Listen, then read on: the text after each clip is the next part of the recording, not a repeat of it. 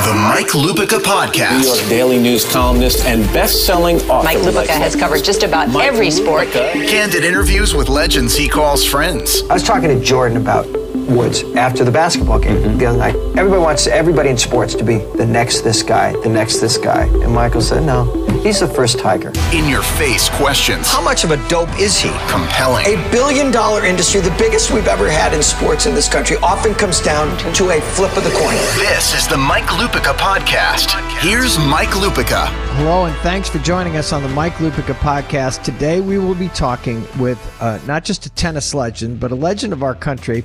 She's a former #1 professional tennis player. She won 39 Grand Slam titles in singles, mixed doubles, and doubles. She is the great Billie Jean King, for whom our National Tennis Center is named after. But before we get started with Billie Jean, this from Geico. When shopping for car insurance, consider this. Geico has been saving people money on car insurance for over 75 years. So if you're serious about savings, it's simple. Go to geico.com. After 75 years, they know how to save you money. Welcome to the Mike Lupica Podcast. And we have a special guest today. And anybody who follows my writing career knows that I have been a ridiculous Billie Jean King fanboy for a long time. And, you know, I used to call her one of the major women figures of the last century and this one, but that's too limiting. She has just been one of the great figures in the history of our country. She won 39 Grand Slam titles in singles, doubles, and mixed. Our National Tennis Center in Flushing, Queens is named after her. She came out of Long Beach, California and changed history in all sorts of ways. And I am so happy to have her with us today. Hey, Billie Jean.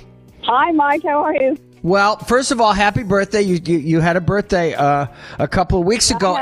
Yeah, big 7-4. Yes, I did have a birthday. Hey, and so, you know, I was thinking about that because I forget from time to time that November 22nd is your birthday. And where were you and what were you doing on November 22nd, 1963, Billie Jean? I was turning 20 years old in 1963, and I was at Cal State LA in the geology class. And I came out of the geology class, and Larry, my boyfriend at the time, was waving me over to the tennis courts that I could see across this grass field, and he kept saying, hurry, hurry. And I ran over and he said, there's been an announcement on the PA system that's here, and the president's been shot. I said, is he okay? And he said, we don't know.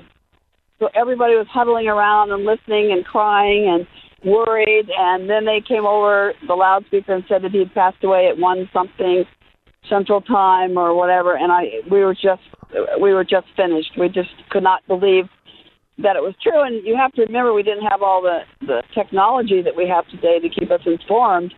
So we were always waiting for these different announcements. It was just excruciating, and trying to imagine what. Then we were saying, well, Jackie Kennedy, was she okay? The first lady, you know, you start going a little deeper in your thoughts. And then, you know, did any of the people that, you know, in the line of fire, basically, did they survive?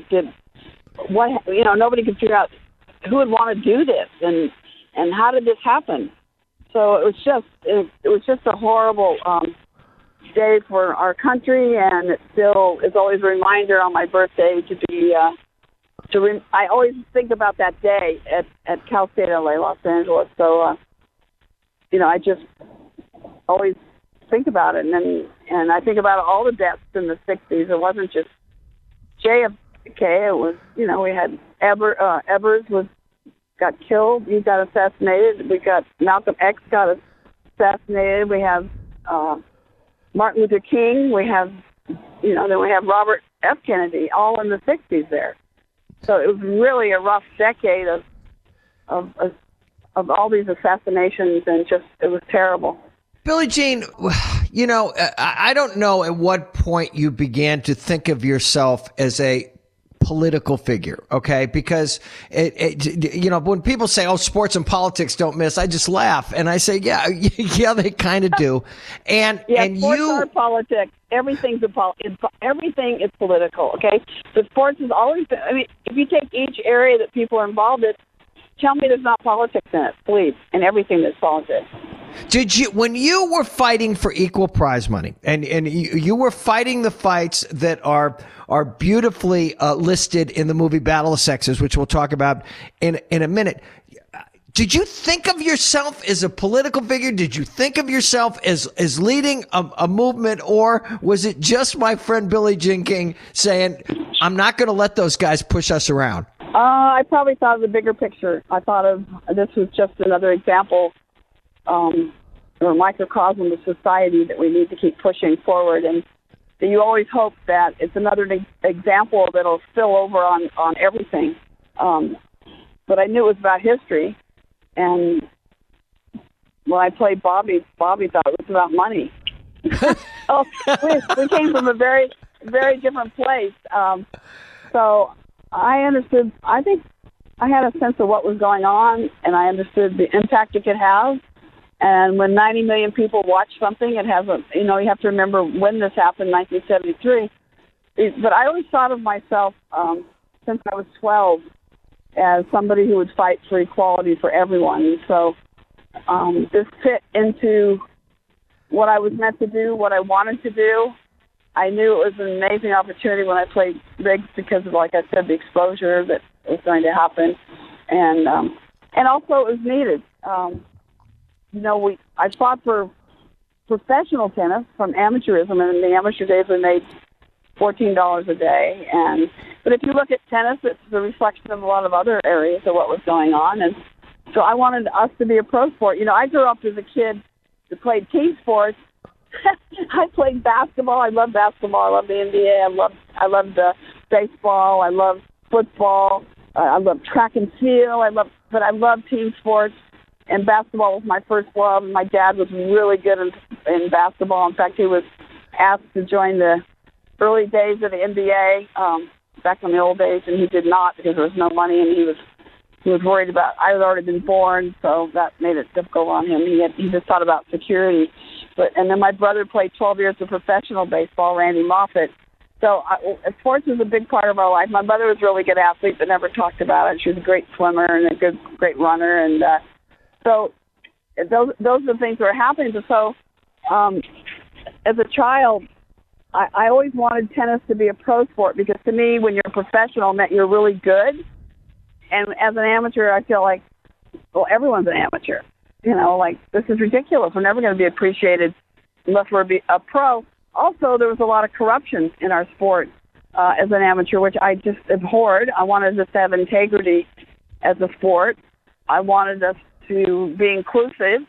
At that time, the best male players weren't allowed to play at Wimbledon for years and years and years, and all the different Grand Slam tournaments that we know about today and that we measure success by. And they weren't allowed to play. There was a 5-year stint there where labor didn't even play, and that was wrong. And I wanted them to be able to play. I wanted the people of this world to see the best of the best. And the best of the best males were not playing our tournaments. So I would go watch them, even as a 12-year-old, I watched them, and I knew it was obvious they were the best. So I always felt they should be playing these tournaments. So we finally made that breakthrough, but then the men rejected us. And that was a real horrible time for me personally because these guys are my friends, and I really liked them and cared about them, and were very close to them, and they just didn't have any time for us, the women. And so the one good thing that happened from all this is that the women had to go and be empowered ourselves and be more independent and just fight for our own rights. But I always wanted to do it together. I wanted the men and women to have one association, one union. We had to call it an association because we're independent contractors, but really what we are is a union, to have an opportunity to be together and have power. So that's why the women started, that's why we started the WTA and all the different things that happened. So it wasn't planned exactly, but, I have those two sayings that champions adjust or adapt, and pressure is a privilege. So I was feeling there was a lot of pressure, but there was also an opportunity to adapt and to make something work. We're talking to my friend, the great Billie Jean King, on the Mike Lupica podcast. I think of you all the time because, even though you were fronting for women's rights. They were really more basic than that. They were human rights. And I was wondering, Billie, what are you thinking these days in the world of Me Too America now to see women to stepping forward with a different kind of empowerment? Because what you faced back in the day, I was thinking about it after I saw the movie, that was a form of harassment from men, okay? So what are you thinking now? But look how Howard Cosell talked about it. It was terrible. It was always about our looks and never our accomplishments. And it's just, Mike, what it is, it's just an imbalance of power in general. You never want anybody to have an imbalance of power. And all this is about power and control. And it's got to stop. And I think the women are very brave, and I'm sure we'll be hearing more and more stories as time goes on. But right now we're hearing mostly about the industry of the movie industry and the news industry. And but I'm sure we'll be hearing more and more. And also gymnastics is another one. So sports is always a part of this discussion, believe me, in a big way. Because of coaches and people who have more power, organizations, like national governing bodies, especially when you're in a subjective sport like gymnastics or figure skating, the politics, the having to depend on human judgment. If they don't like you, they give you a lower score. It's very political, and that's why those sports are very difficult for me to watch sometimes, because I just feel like, at least in tennis, it's in or out. And at the end, it's very objective. You either won or you lost, and I like that about my sport of tennis. We're talking to Billie Jean King on the Mike Lupica podcast. We have a tradition, Billie Jean and I do, every year at Wimbledon. She carves out time. I don't know how. We have fun. We have a breakfast at Wimbledon. She takes a place pretty much across the street from the grounds, and we have a wonderful time. And it's a chance to catch up, and it's talk about what's going on in the world. In 2016, I remember we were having breakfast, and this is Trump's running and Hillary's running, and you kind of joked that day. He's Riggs and she's me. And it didn't turn out the way you wanted to. So we had quite a different conversation in 2017 after Trump had gotten elected. Billie Jean, I've known him for a long time. Billie Jean knows from the United States Open. How do you feel? Yeah, we know. We see him. He usually comes out the second Tuesday, not this year, obviously. He's president now, but, he loves sports, and of course he's a New Yorker, so he's going to come to big events. No, he won, and that's it. One thing about being in sports is, one thing it teaches you is to be resilient, and one thing we're taught, if we lose, you don't whine, and if you win, you can pretty much say whatever you want. So I think it's important to move on, although I think there are some circumstances that still need to be investigated to understand what the truth is. But he understands media unbelievably well, and he appealed to a certain segment of the country, and they won. So it's like, move on, always respect the office of presidency, and that's the way it is. I'm very big on that, and I think I feel that Hillary was better equipped to be president, but she's not there, so we have to adjust and try to figure this out. And if people aren't happy, then do something. Democracy is a pretty powerful thing, and we have to take better care of it. I don't think the voting turnout is any good. I think people have apathy in this country.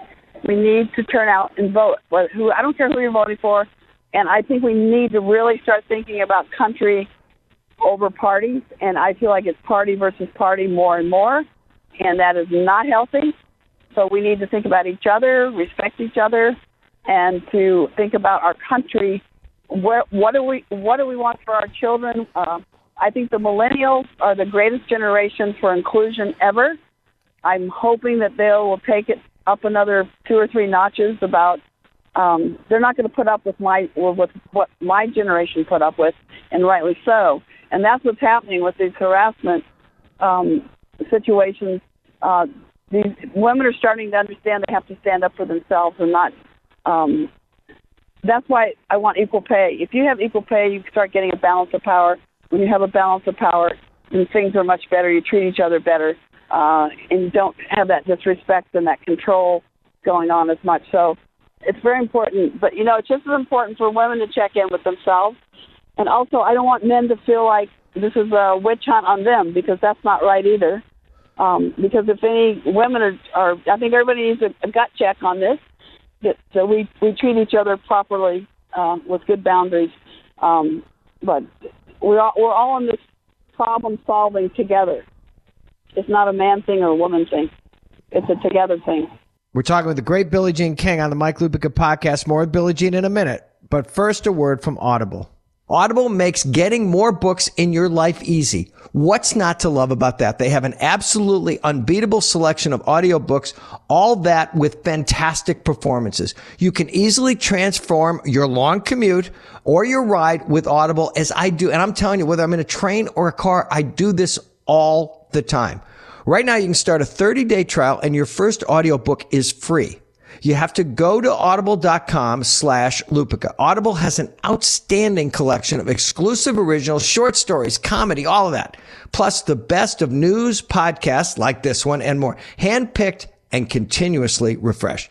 Be sure to check out audible.com/Lupica to start your 30-day trial and get your first audiobook free. I'm calling them today. I want at least one free. Talking to the great Billie Jean King on the Mike Lupica podcast. What? Why?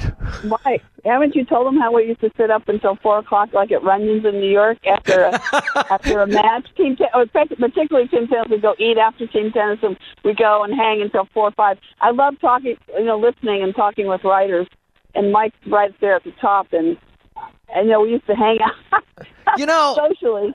Billie, that was when the New York Apples and World Team Tennis, which is still around blessedly. That was when I really got to know you. And we had known each other from Wimbledon, and we had a connection because of our mutual friendship with Bud Collins. But Billie Jean King, people would come in at 2 o'clock in the morning, and we'd be in the back room at Runyon's, which is one of the great sports saloons on 50th and 2nd. And they'd be coming in after a game or something, and they're sitting in the corner under a picture of Damon Runyon was Billie Jean King, and they do a double take, but it was New York. And I think that the thing I loved about when you first you embraced New York. You got it. You have, you're not a lifelong New Yorker, but you must feel like a lifelong New Yorker by now. Oh, I've lived in New York since the 70s, on and off. We did live in Chicago for a while as well. But I love New York. I started coming to New York in 1959 when I was 15. And I like city life. I like the culture. I like the opportunities it gives. I love the hoods, the neighborhoods. Like, I like the deli across the street. My Punjabi guys, I love them. I love, our doormen at the apartment. They're like, extended family. I like the local restaurants. I like going to the movies. I like going to plays. They have everything. The only challenge, though, for New York now is it's just so expensive for everyone, and that's why everyone's moving to the Bronx or moving. Brooklyn's full now. They went through that 10-year period where everybody moved there for a while. Now it's packed and become more expensive, but it's tough. But it offers so much in the museums and it just goes on and on. The art, the art is beautiful. It's an amazing experience if you like that. If you don't mind the chaos, which I like it. It's great. If you don't like that, it's tougher. But then you go to, we live close to Central Park, so we go over there and just chill. It's so funny. I'm talking to Billie Jean King on the Mike Lupica podcast, and Billie Jean King, in all my years in the newspaper business, is the only athlete I've ever known who liked hanging around the press room. And she told this story. I'm going to have her tell it now because, again, Bud Collins and Bud Collins was my mentor, my dear friend. We lost him last year, and Billie Jean spoke at his memorial service, which was a wonderful celebration of Bud's life. And we both share the feeling that neither one of our lives would have been quite the same if we hadn't known Bud Collins. But we would be typing in the press room at Wimbledon, the old press room at Wimbledon, and we'd turn around and there would be Billie Jean King laughing her ass off. Tell the story about what you would see when you came up. Well, what I used to do is sneak into the back of the press room just to watch you guys work because I really admire you, and I can't write a lick, so I really admire you guys. But you and Bud would usually sit together. And then our other dear friend was Barry Lord, who's also passed away, God love him. The three of you would kind of sit there together with this New York, Boston, Northeast kind of connection. Yeah. And you and Bud can talk to each other and type fast, talk fast to each other, get the story done, zip the paper out of the typewriter so fast. And Barry Lordge over next to you guys hasn't even written his first word down. And he's tearing his hair out, literally, trying to come up with his first word to put down. And you guys are totally finished on time, made your deadline with time to spare. And I used to watch everybody, actually. And it's quite fascinating to watch the different personalities and how you process and how you figure out to get whatever you have to get done. And the one thing about being a journalist is there's deadlines every single day. And I don't think people realize the pressure that comes with that. And that's why you start stories ahead of the matches being even finished. And then they might have a turn of events at the match, and then you've got to rewrite your total story. So there's a lot of pressure, daily pressure on you guys. And I don't think maybe the outside world appreciated that very much, but I certainly did, and that's why I'm so fanatically tough on the players to give the traditional media still time, because there's so many different outlets now, too. When you give one guy or one woman or somebody time and effort, there's got a lot of outlets now, too. It's not just the print. It's not just the broadcast. There's all these different ways of getting information out that each person has in their power. So I make sure the players talk to the press as fast as possible, because you guys all have deadlines. And I don't think sometimes the younger players appreciate this at all. But they're not taught right either. You have to teach and educate and tell them why, and have them have a little empathy for the other guy, the other person who has their own set of challenges and pressures. I was late getting to see the movie Battle of the Sexes. I was leaving London when you guys were getting ready to go see it, I think on the middle Sunday at Wimbledon. And I finally saw it, and I loved it. Okay, but the reaction, and Billie Jean knows my wife Taylor. Her reaction, having not lived through it the way I did, and I was at the Riggs King match in Houston when we finished. When we were coming out of the movie, she said, "I want all girls our daughter's age to see that movie." Because she felt that for all of the foofara around that match, and people who weren't around then can't process what a big deal that match was, she wanted young women to see it. And it's a long way around of asking you. You always tell me that especially with Hillary, she had to get her journey out there. That not enough people understood her journey and understood her story. Do the kids still appreciate what was done to get them to this moment in tennis? Well, I think every generation's frame of reference is different. So if you're born later, if you're a young person born into the world, and you look at this, okay, I want to be a tennis player, and you look at all the tournaments, all the money, all that there, you don't know anything else. So you have to, I always tell kids that history is really important, and the more you know about history, the more you know about yourself. And I loved history, so I love what came before me and whose shoulders I stood on, Althea Gibson being one, or Pauline Betts, or all those different players, Alice Marble. So I knew, and the men too, I stood on their shoulders as well, because men and women play. So, whether it be Fred Perry, Donald Budge, Dick Satius, Tony Traver, all these guys, I knew everybody else, every generation's name. And I don't think most of the players do today, and I think it just means so much more when you walk out there. I would say that I think it's just as important for boys to see this as girls. In fact, it might be more important, because boys basically in the world have the power still, and you always want them to have empathy for others. And I think it's real important. I think when people lead, they're leading all people. They're not just leading one segment. One of the challenges women have is when we're leaders, they say, thank you for what you did for women's tennis. You'd never say to a male, thank you for what you did for men's tennis, right. Ever. Right. To a man, they're going to say, thank you for what you did for tennis. To women, they say, well, thank you for it. So it keeps our marketplace half as large, the way people's brains think. And women think the same way, because we're taught to think that way. women are taught to be perfect and men are taught to be brave. And women will never be perfect and men cannot always be brave. And I hate the way we're socialized. I think it really hurts us over the long run, all of us, in one way or another. But I think Taylor, it's Taylor, right? Your wife. Yeah. She's right. The girls need to see it, but the boys need to see it too. Like Zach needs to see it, because boys still are such a role model particularly for daughters. I don't think they realize how important the men are to us as daughters. I don't think they have any understanding. My father, I got so lucky with my father because he believed in me as much as my brother. And you need fathers that believe in you, to tell you can do anything, just like they try to. I hope they tell their sons the same thing. Because some fathers don't tell their sons that either. But you need to tell, find out what your child does well and then tell them they do well, because that's what gives a child self-confidence. When you tell them, oh, you do that really well, that they start to blossom. And also, nothing's easy. I think a lot of times we see the end result of something, like an overnight success, rock star.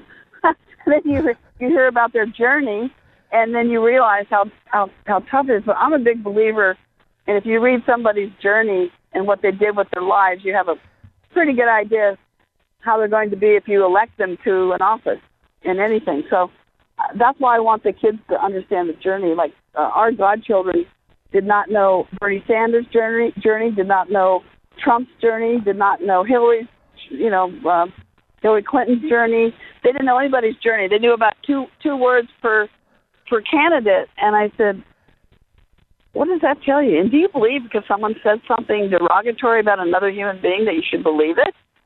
Go find out and then come up with an opinion. I think that's and yet they have technology at their fingertips that we never had, that I would have given anything to have had back in the old days, to look up their journeys, because the journey's right there. So I just hope young people use the technology that we're given now to help them make better choices.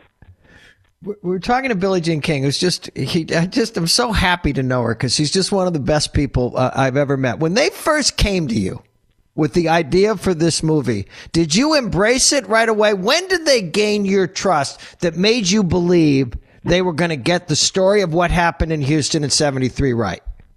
Well, first of all, they don't need your blessing at all, but they wanted my blessing. And when I say they, I mean the directors, Jonathan Dayton and Valerie Ferris. The writer, Simon Bolfoy, was probably the most important person in the beginning, because he's got to have a script.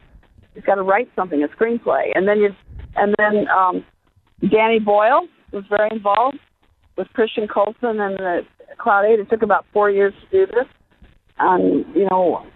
They said, we've been researching you for a couple of years. We saw the documentary in London when we did a premiere at the View in Leicester Square, and we would like to talk to you. So they talked to Lon and me 3 hours the next day. Christian did at Wimbledon, and so we really would like your blessing to do this. And I said, well, you don't really need it, do you? And they said, not really. But I met Simon Bolfoy, who wrote The Full Monty, and he also won an Academy Award for Slumdog Millionaire. So this guy's a great writer, but I liked him as a human being when I met him first. And I'd read all his scripts, and I think almost every one of his movies before I met him, which he had no idea. Except I did not read The Full Monty. And I said, how did you get started in this? He said, well, I started writing, and I had a nice, sweet little idea. But, I had this movie, and I said, well, what was it? And he goes, oh, you've never heard of it? I said, well, what is it? He said, well, it's The Full Monty. I said, well, I've seen it 4 times. He about fainted. Like, what? Now I've seen it 5 times. I saw it the other night for the 5th time. So anyway, he and I hit it off. I think that helped that I'd seen his work and loved it. But he's a really great guy. And then finally, I think Simon, and then meeting the directors, and then starting to realize who the cast would be, because Ilana said, well, who's going to be Billie? Yeah. Emma Stone. I went, oh, my God. seriously, you can get Emma Stone? Yeah, and then they said, well, Bobby's going to be Steve Carell. You can get Steve Carell? Are you kidding? Yeah. So, but it really came down to the integrity of the people I met. I really liked them, and now I like them even more as friends and getting to know them even better all the time. And so I did give my blessing to everyone and said, let's just go for it. And if I can help find, but my main thing was to stay out of the way once I talked to Simon. And I helped Emma with her tennis a little in New York and L.A. They wanted me to check the body level that for Emma, which was Christian Caitlin, and she had a slice backhand. So I said that's good because they're hard to find today. And she had a good overhead. She had a really good overhead, so it really came through in the movie in a wonderful way. I think it's probably the first movie that has tennis in it where I thought they did a really great job. And Jonathan and Valerie used film, so it was really 1973. The Fox Searchlight logo is 1973. The wardrobe is just amazing. They have an amazing team of people who put this movie together, and they really were dedicated to it. So they captured the essence, and I think that's all you can hope for in a movie. Not a documentary, and so there we go. So it's been a really fun time, and it's just I think it's being released today. I think it's around now. It captures a moment in time. And, Ilana Kloss said to me this summer at Wimbledon, she said, everybody has to remember one thing. This is a film. It's not a documentary. And so I didn't expect every single detail of it to be pitch perfect. And I have to tell you, I forgot what a nemesis of yours Jack Kramer was until I saw this movie. Well, they had him represent the national governing body, the USK, to kind of put everything into one. But yeah, we had a tough time. But we made amends in '84, which is great. At the Olympics, Chancellor Young at UCLA had a dinner for the '84 Olympics, and we sat next to each other. And he changed because he had a granddaughter for the first time, so he finally got it, which was really great. And then just things keep moving along. Billie, I don't think people are aware of how much you are out there and how much you travel and how much you talk to people and how much you try to educate people, and not just young women, but especially young women. You, as you said at the start of this podcast, you turned 74 the other day, but you act like you're about 44. And again, this is a long way around me asking you at this point in your life, what makes you want to still be out there? What makes you want to still be preaching the gospel, especially of empowerment? Well, we started the Billie Jean King Leadership Initiative, so that's good. And we're really working hard, and that's to try to get equal pay for equal work, and just all the things that are going on in the news right now, try to change the cultures at every level, but particularly at corporate America. And actually, corporate anything could be international headquarters, but most of those a lot of them are in the U.S. We're starting there first. We're going in Australia during the semis, the women's semis. We're going to be doing a huge celebration. We're also taking the leadership to Australia to have meetings and have seminars. It's just about finished in development because it's just around the corner. It's in January, but so we're doing that, but. I think it all stems back to the epiphany I had when I was 12, when I stopped at about everybody wearing white shoes and white clothes, white socks, playing with white balls, and everybody who played was white, and I asked, where's everybody else? And that was the magic moment for me I'd only been in tennis 1 year. I did want to be number one in the world, but that changed everything, was that epiphany when I was 12. And so I will continue that until my last breath.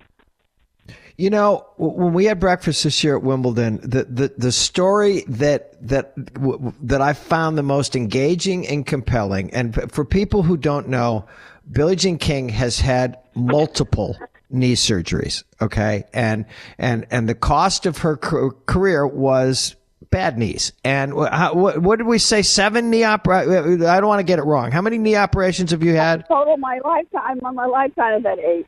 8 surgeries. Okay. But I had knee replacement about 6 years ago, and been a godsend. It's the first time I hadn't been in pain since my early 20s. And when you were talking about even after the knee replacement, just being able to stand on the court and hit the ball and the feeling of the ball on the racket, it was like all the years of your life melted away and you were that 12-year-old girl today. So what I'm asking you is, how's the tennis game, kid? I'm not playing tennis, but my goal is to play again, to hit the ball. Ilana plays twice a week, runs 5 days a week, so she's still playing. And she'll play more if she gets a chance, but she still works 16-hour days. So she's I don't know how she fits it all, and she's an inspiration to me how she does it. But my goal is to be able to hit tennis balls again on the court. And I do work out, but I'm not consistent enough because I work too hard this year particularly. So I'm trying to make a new pact to make sure I take better care of myself, because I'm very driven and I forget sometimes. I'm just so focused and driven, so I've got to pay attention. Listen, I know you're on your way to an appearance. This was the only way I could get you to do this before the end of the year. I probably made you wear out your voice, and about halfway through this conversation in Delaware tonight, you're going to just start gasping for breath and say Mike Lupica is the reason. And I'll tell him it was your fault. No, but actually it's probably a good warm-up, so it's good. Hey, I'm always happy to talk to you. I so am grateful that you did this, and you just keep doing what you're doing, kiddo, because you know what? The country's better because of the life you've led. So thank you very much. Thanks a lot, Mike. I love watching you. You're in there in the political scene too. Some mornings I see you on MSNBC and others. But anyway, it's good to see you, and thanks for all you do. And you're the best, man. I always have great memories, and we continue to make some great memories along our journey in life. And so thanks a lot, and say hi to the family, and I really appreciate everything you do. Billie, I'll leave you with this. I tell people when they see me on MSNBC, that's just because they must have run out of smart people that day. And they say, well, we're out of smart people. I enjoy seeing you when you're there. That kind of connects me to you. I like it. So keep doing that. And then, because we watch everything, though. We watch all of them. Anyway, thank you so much, and you're a great friend. I really appreciate it. Well, you're a great friend. Give my love to Ilana, and have a great appearance tonight. And if I don't talk to you before Christmas, Merry Christmas and Happy New Year, kiddo. You too. Thanks a lot, Mike. The great Billie Jean King on the Mike Lupica podcast. I could talk to her for another 40 minutes and not get to all the things. If you have not seen Battle of the Sexes, go see it. She is still as passionate about world team tennis as she has ever been. The Billie Jean King initiative is an important initiative in this country. But again, in this time of Me Too, when women are talking about empowerment and harassment, go back and look at this woman's life and how she not only survived harassment in her sport, but triumphed over it. This is the kind of guests we have here. This is why this thing continues to grow. Please download it. Please subscribe to it. Go to the comments section and talk about what you heard from Billie Jean today. And we'll talk to you next week, everybody. The Mike Lupica podcast is produced and distributed by Compass Media Networks in conjunction with Hiltzik Creative. For iPhone users, go to the podcast app and search the Mike Lupica podcast. Click on the Mike Lupica podcast icon and subscribe. For non-iPhone users, you can listen on Google Play Music, TuneIn, Stitcher, or your preferred podcast platform.